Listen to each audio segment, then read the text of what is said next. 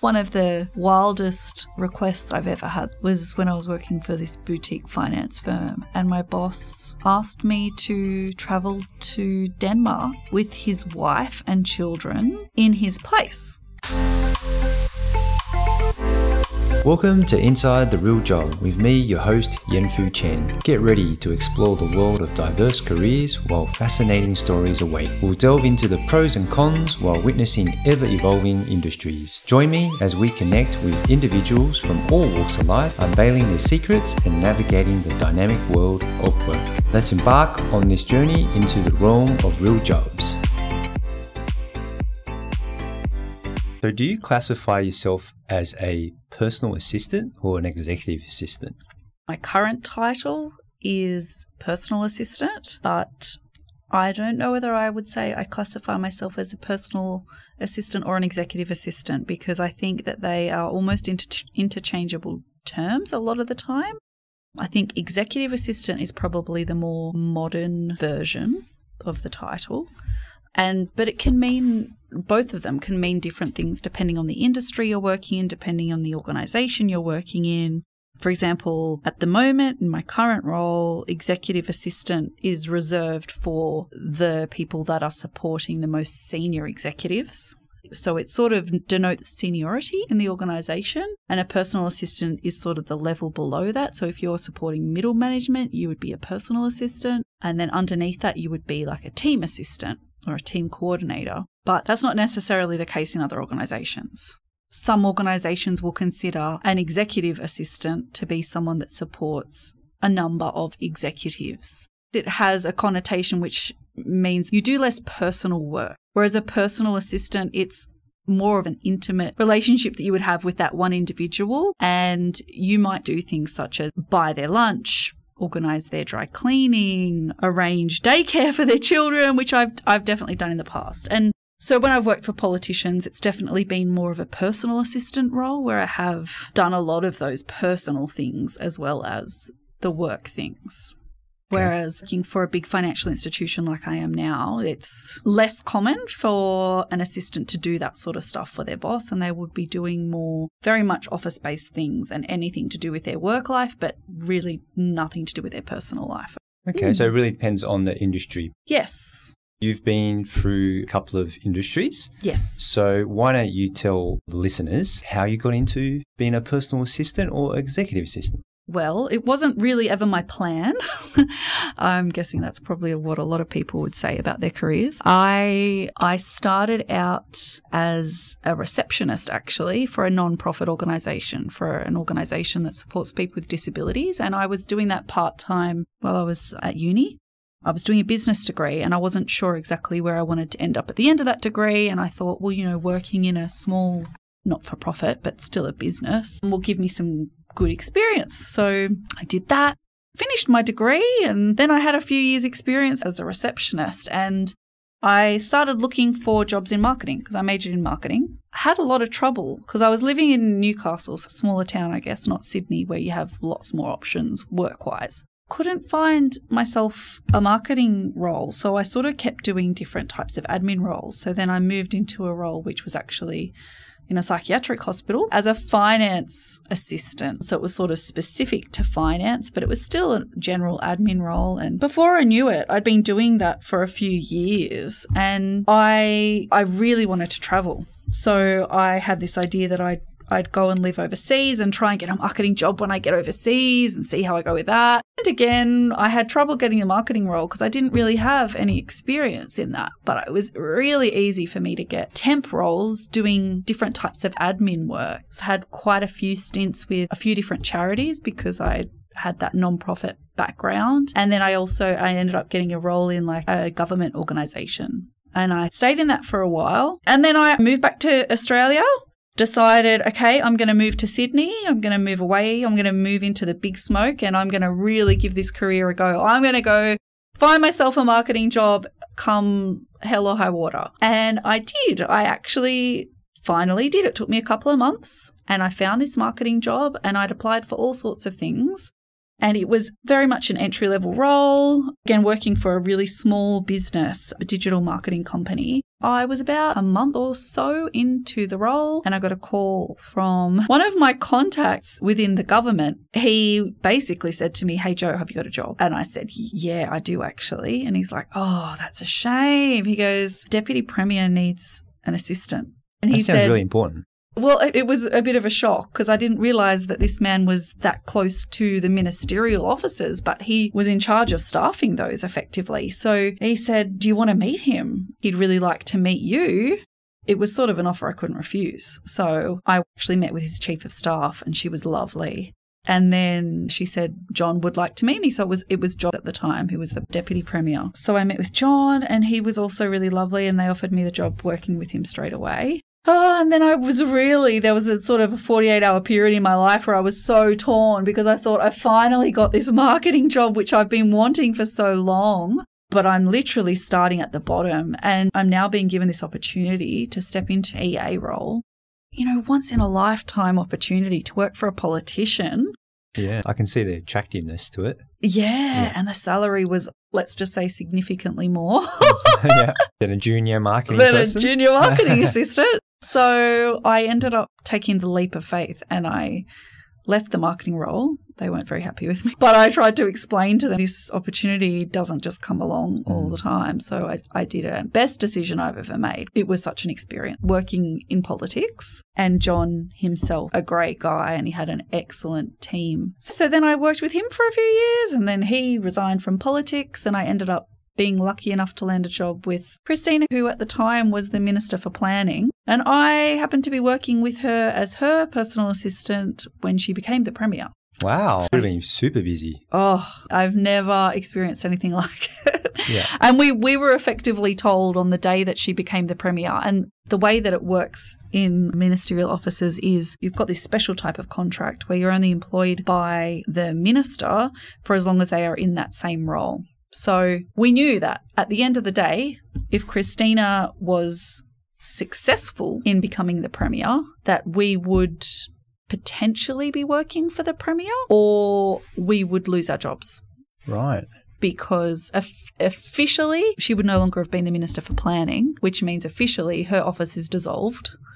And then she has the option of asking certain people to come and work for her as the Premier or officially recruiting them. But there's not really any strict guidelines around that. So it was really scary. Yeah, I bet. But as the person that was managing her diary at the time, obviously I was kind of in a critical role because the next few days and weeks and months especially were really full on. She had to get to all the right people and all the right places. And so that's why midnight, the day of her becoming the Premier, there was a small group of us that were sitting there in this office and being told, this is going to be your life now. She's become the Premier. Say goodbye to your personal life. We were pretty much told that. And was it true? It was true. It was very, very true. So I think I left the office at like 3 a.m. that morning and maybe had a couple of hours sleep, was back in the office at like 7 a.m. and it sort of continued on from there. Like her life was turned upside down, which meant that all of our lives were turned upside down. Well, they say a politician's job's 24/7, right? It is definitely and true. People don't think about the team behind them. No, they don't. So I sort of found myself in a unique position, which was not of my doing. It's sort of, I landed there by accident, which was great. And it was also terrifying. There was a lot of pressure to make sure that her life went smoothly. Can we quickly go back to when your network or connection said, hey, there's this role for you? Why do you think that person came to you? Was it some sort of skill or maybe your attribute towards working with individuals? Honestly, probably more the latter. The reason I met him is because when I was working for that government agency in England, they had links to the New South Wales government. There was one person in particular that travelled regularly to New South Wales and he knew that I was from New South Wales. So he and I would have chats in the kitchen, literally. And we'd talk about Sydney and he was just a really nice guy. When he found out that I was moving back to Australia, he said, oh, look, if you want a job when you get back to Sydney, call this guy because he's the person I go to visit when I go to Sydney. And he gave me his number.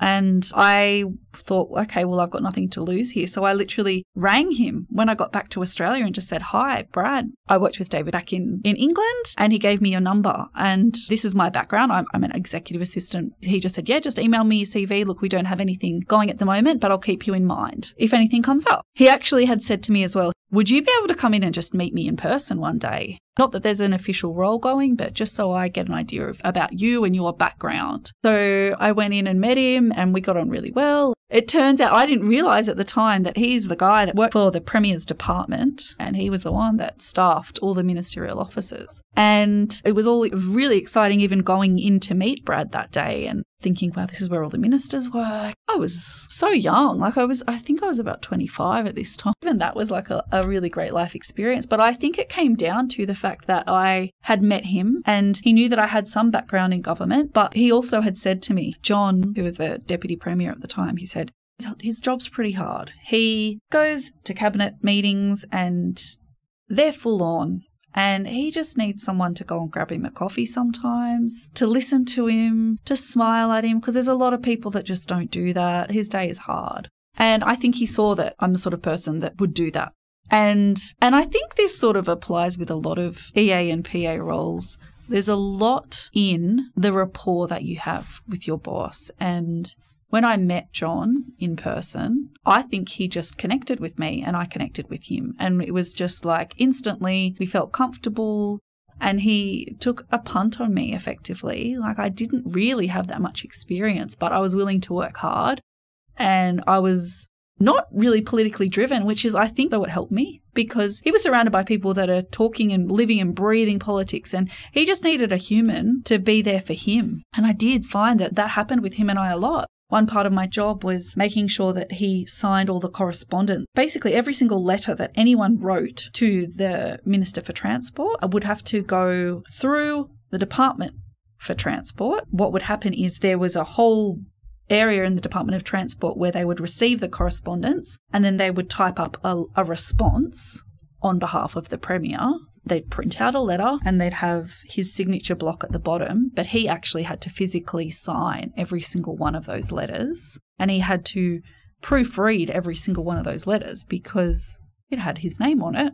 I'm not sure whether they still do it that way now because we have electronic signatures, but literally he would get a pile of, say, 50 letters a day and he'd have to keep on top of it because if you had a day where he didn't sign his correspondence for the day, he'd fall so far behind. So part of my job was keeping on top of that and making sure that he got his signatures in. And despite everything else that he had to do that day, one of the priorities was for him to make sure he got his correspondence signed. But that involved me sitting at a table with him and saying, okay, here's your pile of letters. Go through them one by one. And he'd often do that and sit and just chat to me. And he said to me, our chats are the highlight of my day sometimes. And he would tell me about his family. You know, he was married, he had kids. I think it was a bit of time out for him because his days were so full on. And I know we haven't finished about your journey yet, but I wanted to know that connection. Do you know straight away? Like, have you gone for roles or been offered roles before and you've actually met the person that you were going to support and you go, yeah, this doesn't seem right? There has been a couple of times where that's happened. Right. In my opinion, is you sort of have to go with your gut. It's almost like dating. It's like you get a feeling about a person and you only have a short period of time to really make a call and make a judgment. So every little thing counts. But sometimes you just meet someone and it works. You know, and you don't have to try very hard. Other times you'll have a meeting with them and you'll be like, this is not an easy flow of conversation, or this person's demeanor is sort of very different to mine and we're not really connecting. I think it's really important you take that on board. And there's been a couple of times where I've had interviews with people and I've thought this person seems extremely stressed and overwhelmed and I think I'd be getting myself in for a lot if I took this role on. So you can sort of read between the lines with that stuff. There's also been times, though, when I've applied for a role and I've met the person I'd be supporting and that person I got on with really well. And then they've said to me, I want you to meet someone from my team who you'll be working with pretty closely as a second round interview. And I've met that second person and been like, whoa, okay. I don't think I'm going to gel with that person. So I've really made the call based on that as well. I think more than most roles, it really helps if you like the person that you're supporting, because a lot of the time you're going to have to put aside your own personal comfort and sometimes your own personal needs and your own personal wants to prioritize theirs. Can you give us an example when you might have done that? One example that springs to mind instantly is when I was working for Christina when she was the Premier, and she had back-to-back meetings, and she had a driver that would drive her around the city to where she needed to be. And I remember getting a call from one of her advisors. So everywhere she went, she would be accompanied by an advisor. And this used to happen on a regular basis. One of the advisors would call me and say, "We're on our way back to the office." She'll come into the office and then she'll have to go again. "Can you have some food ready for her for lunch? She hasn't eaten." And I would say, "Okay." And there wouldn't even be a chance for me to say, "What does she want?" I literally had a list of things that she liked to eat, and I would just go downstairs and I would buy 3 different things that I knew that she would like. So sushi, a sandwich, or a salad. And because I thought, I don't know what she feels like or what she's going to want. So I would then that ready for her to go, sitting there on her table so that when she walked in the office, she could just choose which one she wanted, and whichever one she didn't want, I would eat for my lunch. And that's because otherwise I wouldn't have had time to go and get my own lunch. So I guess you're sort of always having to be 2 steps ahead and be thinking about what your boss would want in any given moment. And again, like I said, if you really like that person, it makes it a lot easier because you want them to be happy, you want them to be comfortable. There's almost a nurturing sort of element to the role. It can make all the difference. Okay. Nice one. Can we continue on, since you've been talking about Christina? Yeah. How long were you with her and what happened next? So I ended up only being with her for about 3 months because there was no exaggeration to that line that we were told on the first night she became the Premier. My life went out the window.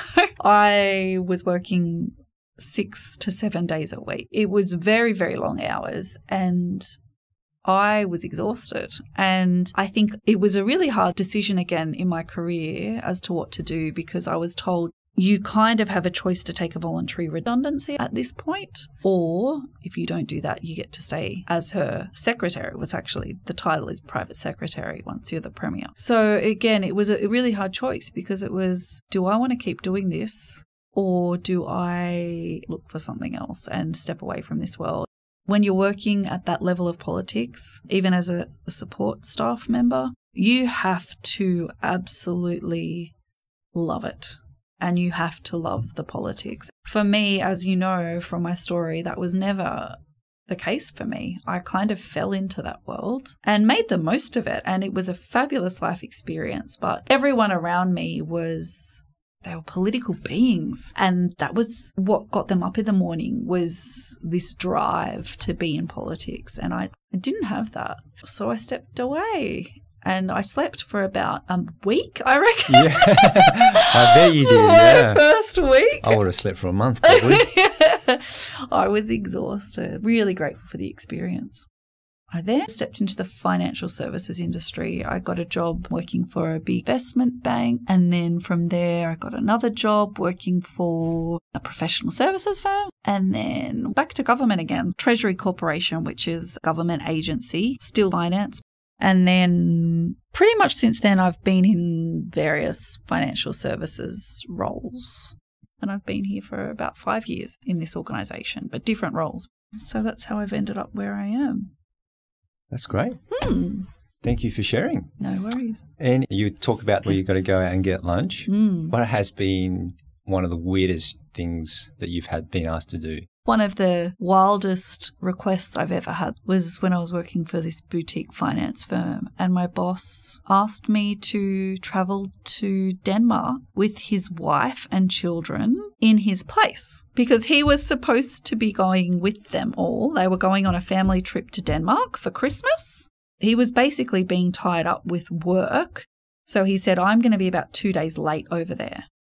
But meanwhile, I know that my wife's going to be really upset with me because we've got 3 boys under the age of 5 and she's going to be on a long-haul flight from Sydney to Denmark without the assistance of her husband. So I want you to go on the flight with her to help out with the boys. Did you do it? I didn't. Number one, it wasn't really possible. Obviously, I had plans myself for my own Christmas.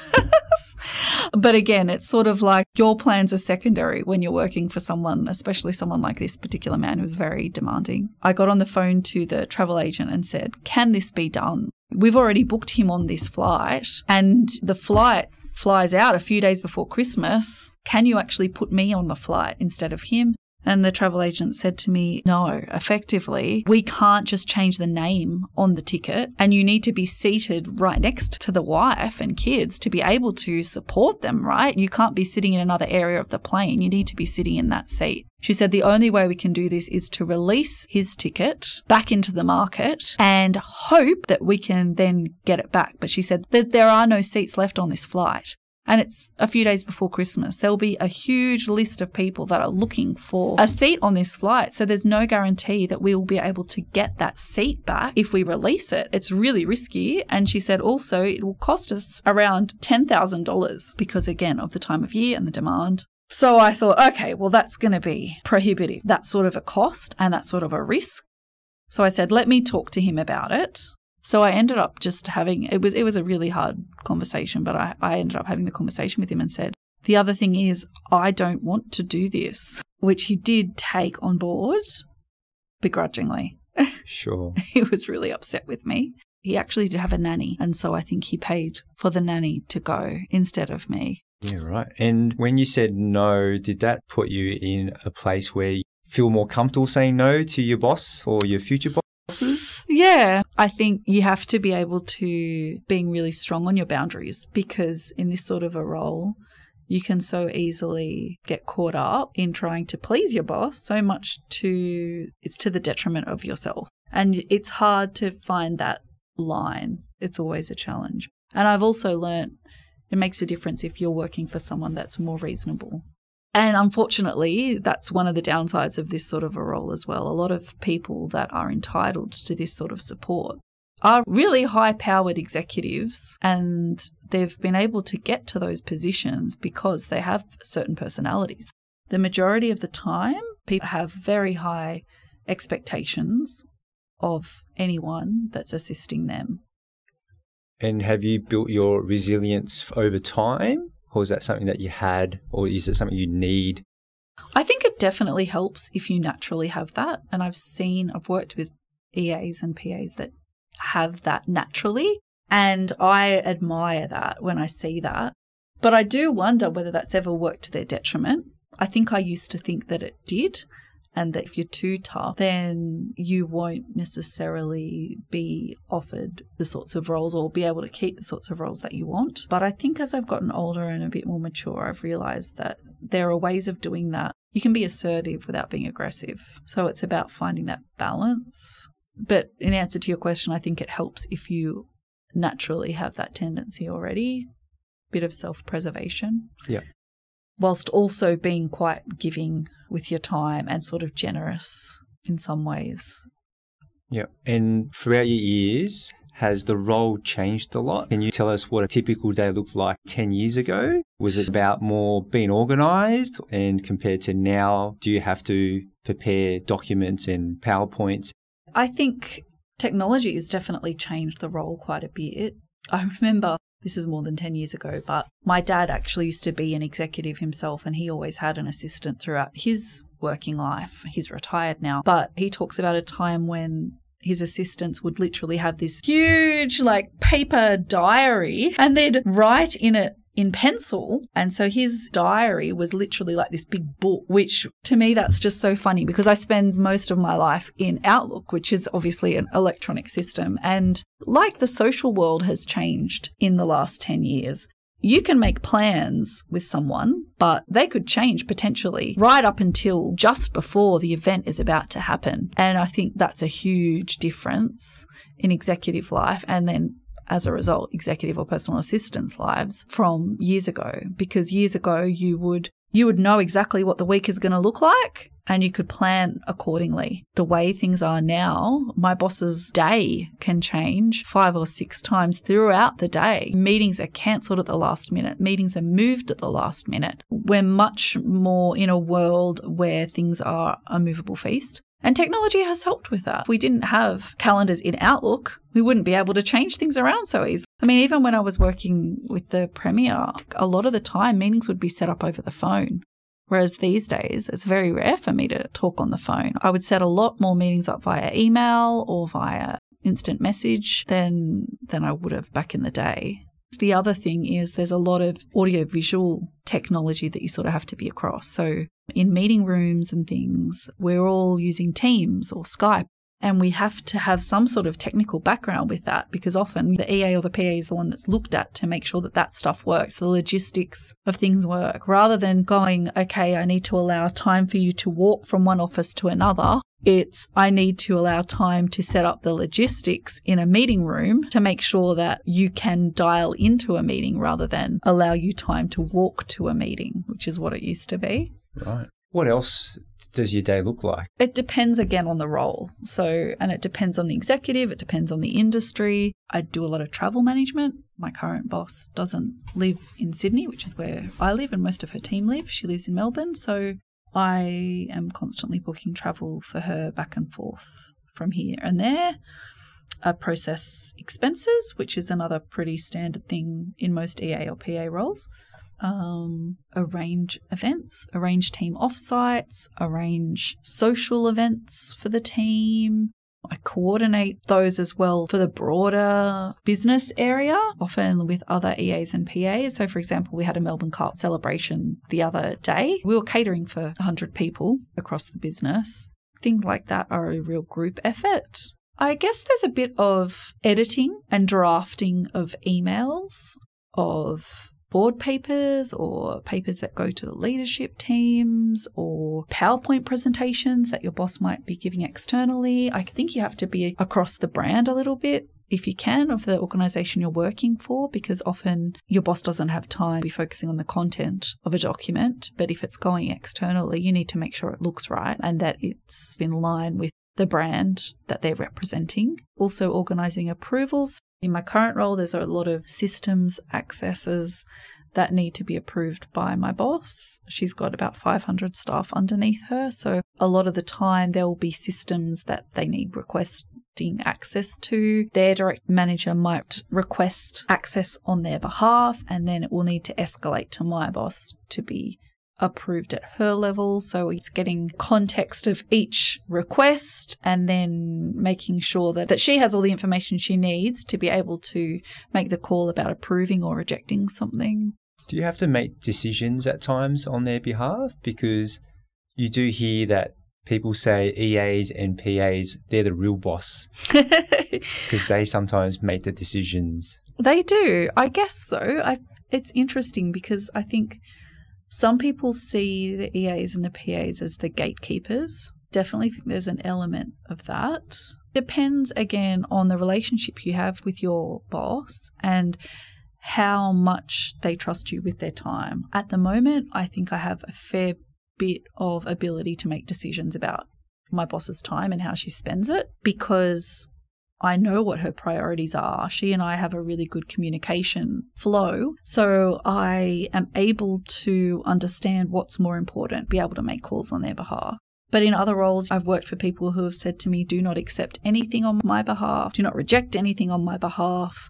So in those cases, it's sort of, you're not actually making the decisions, you're just executing the decisions. And there's everything in between. I know of other EAs, PAs who don't have access to their boss's emails boxes, for example. And I think that's because that particular executive isn't comfortable giving over control of that sort of thing. Generally confidential information that be going into their inboxes, which they might not be comfortable sharing with their assistant. It's very variable depending on who you are and who your boss is and what their role is and your relationship to them and how much trust there is. There's got to be some form of trust for you to be able to be making decisions on their behalf. Totally. And with the trust, depending who you work with, you're exposed to a lot more information than your average staff person in that business or in that team. Yes. So how do you go about holding that information? Is it just something that is just part of the job? Because I'm sure when you're talking to people or when you're talking on behalf of your boss, you know certain things that that person doesn't. It could be really saucy information, right? That you just want to tell the whole world, but you can't.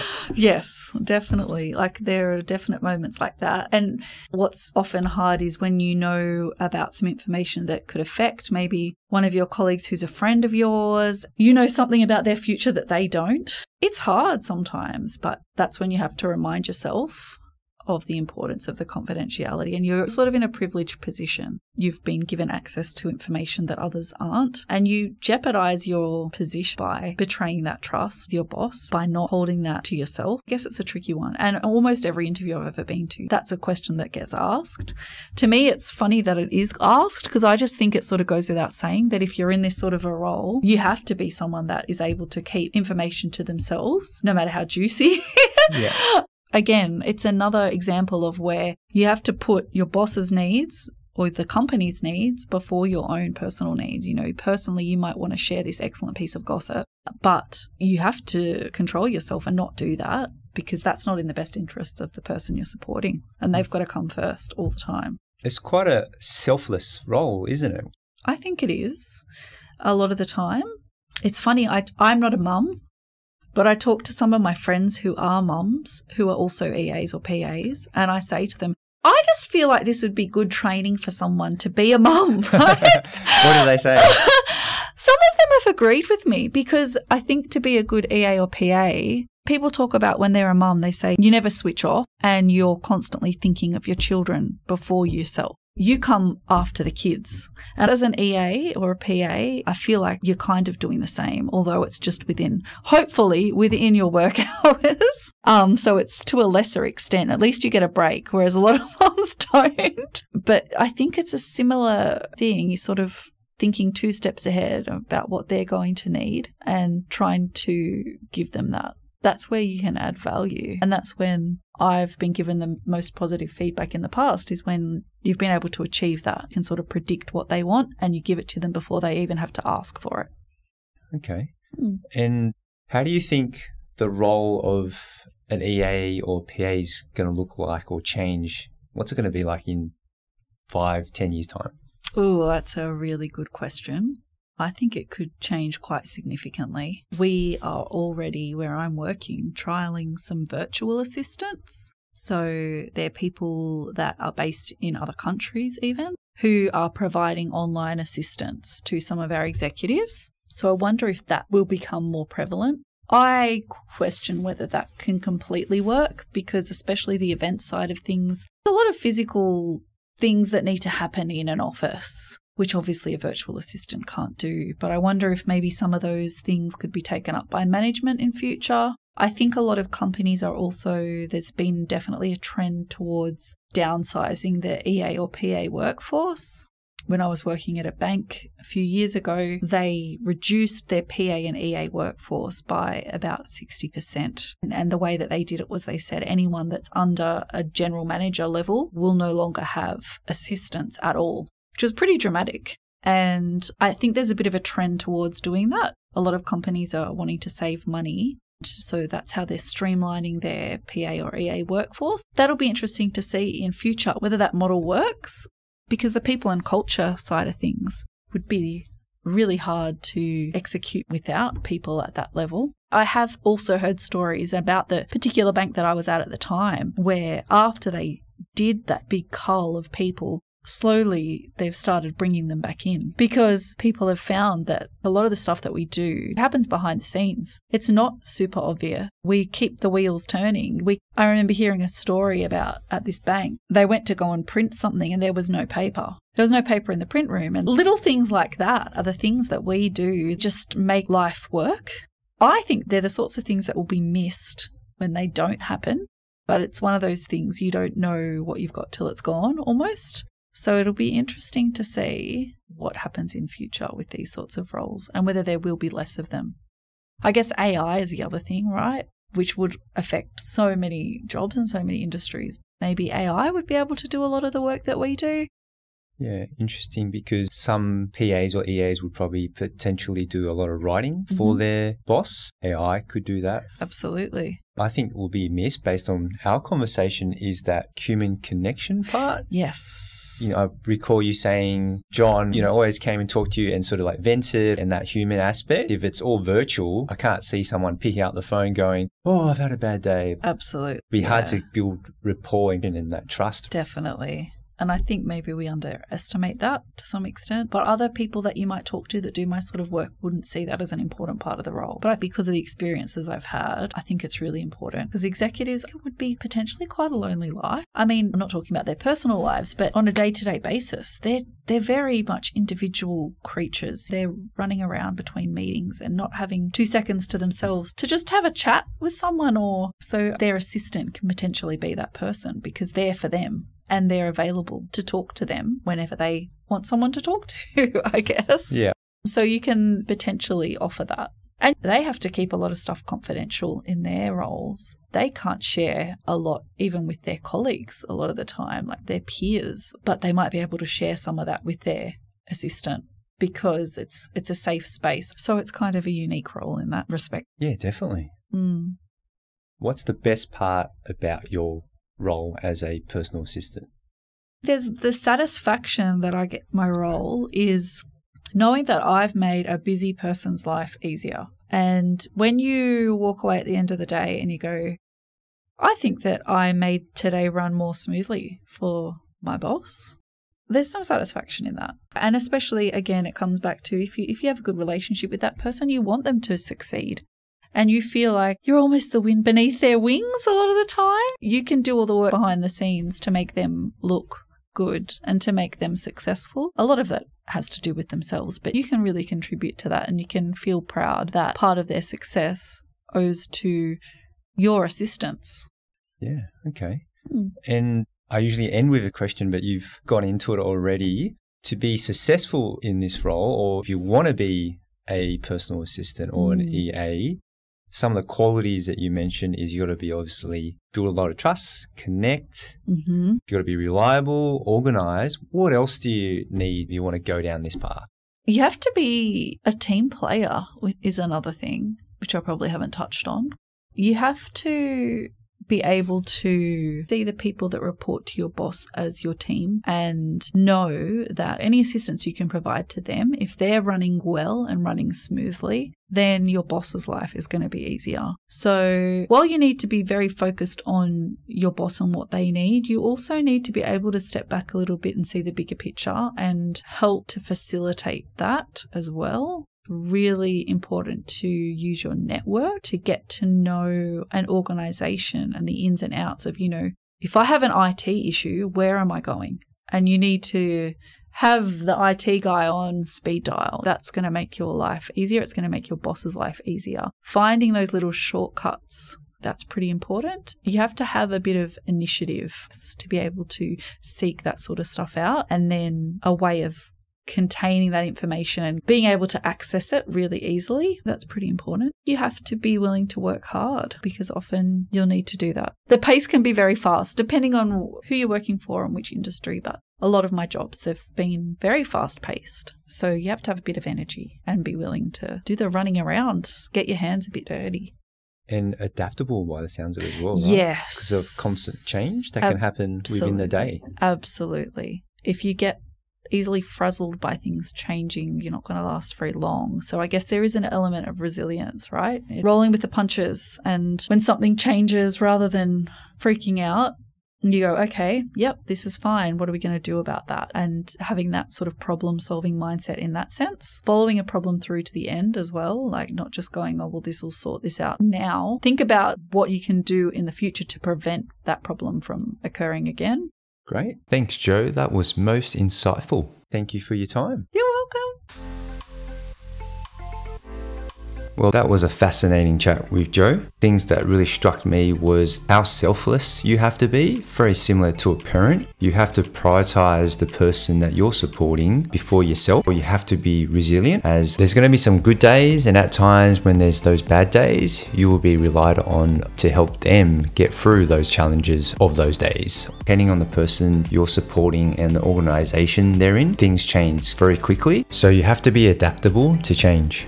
And the other big key one is you have to build a very trustworthy relationship, as you're going to know a lot of information that other people don't. The person that you're supporting trusts you with all the information. It's a partnership where the both of you have to work well to ensure that the individual and the organization goals are met. I hope you really enjoyed that episode, and thanks for tuning in. And remember, make today a good news day.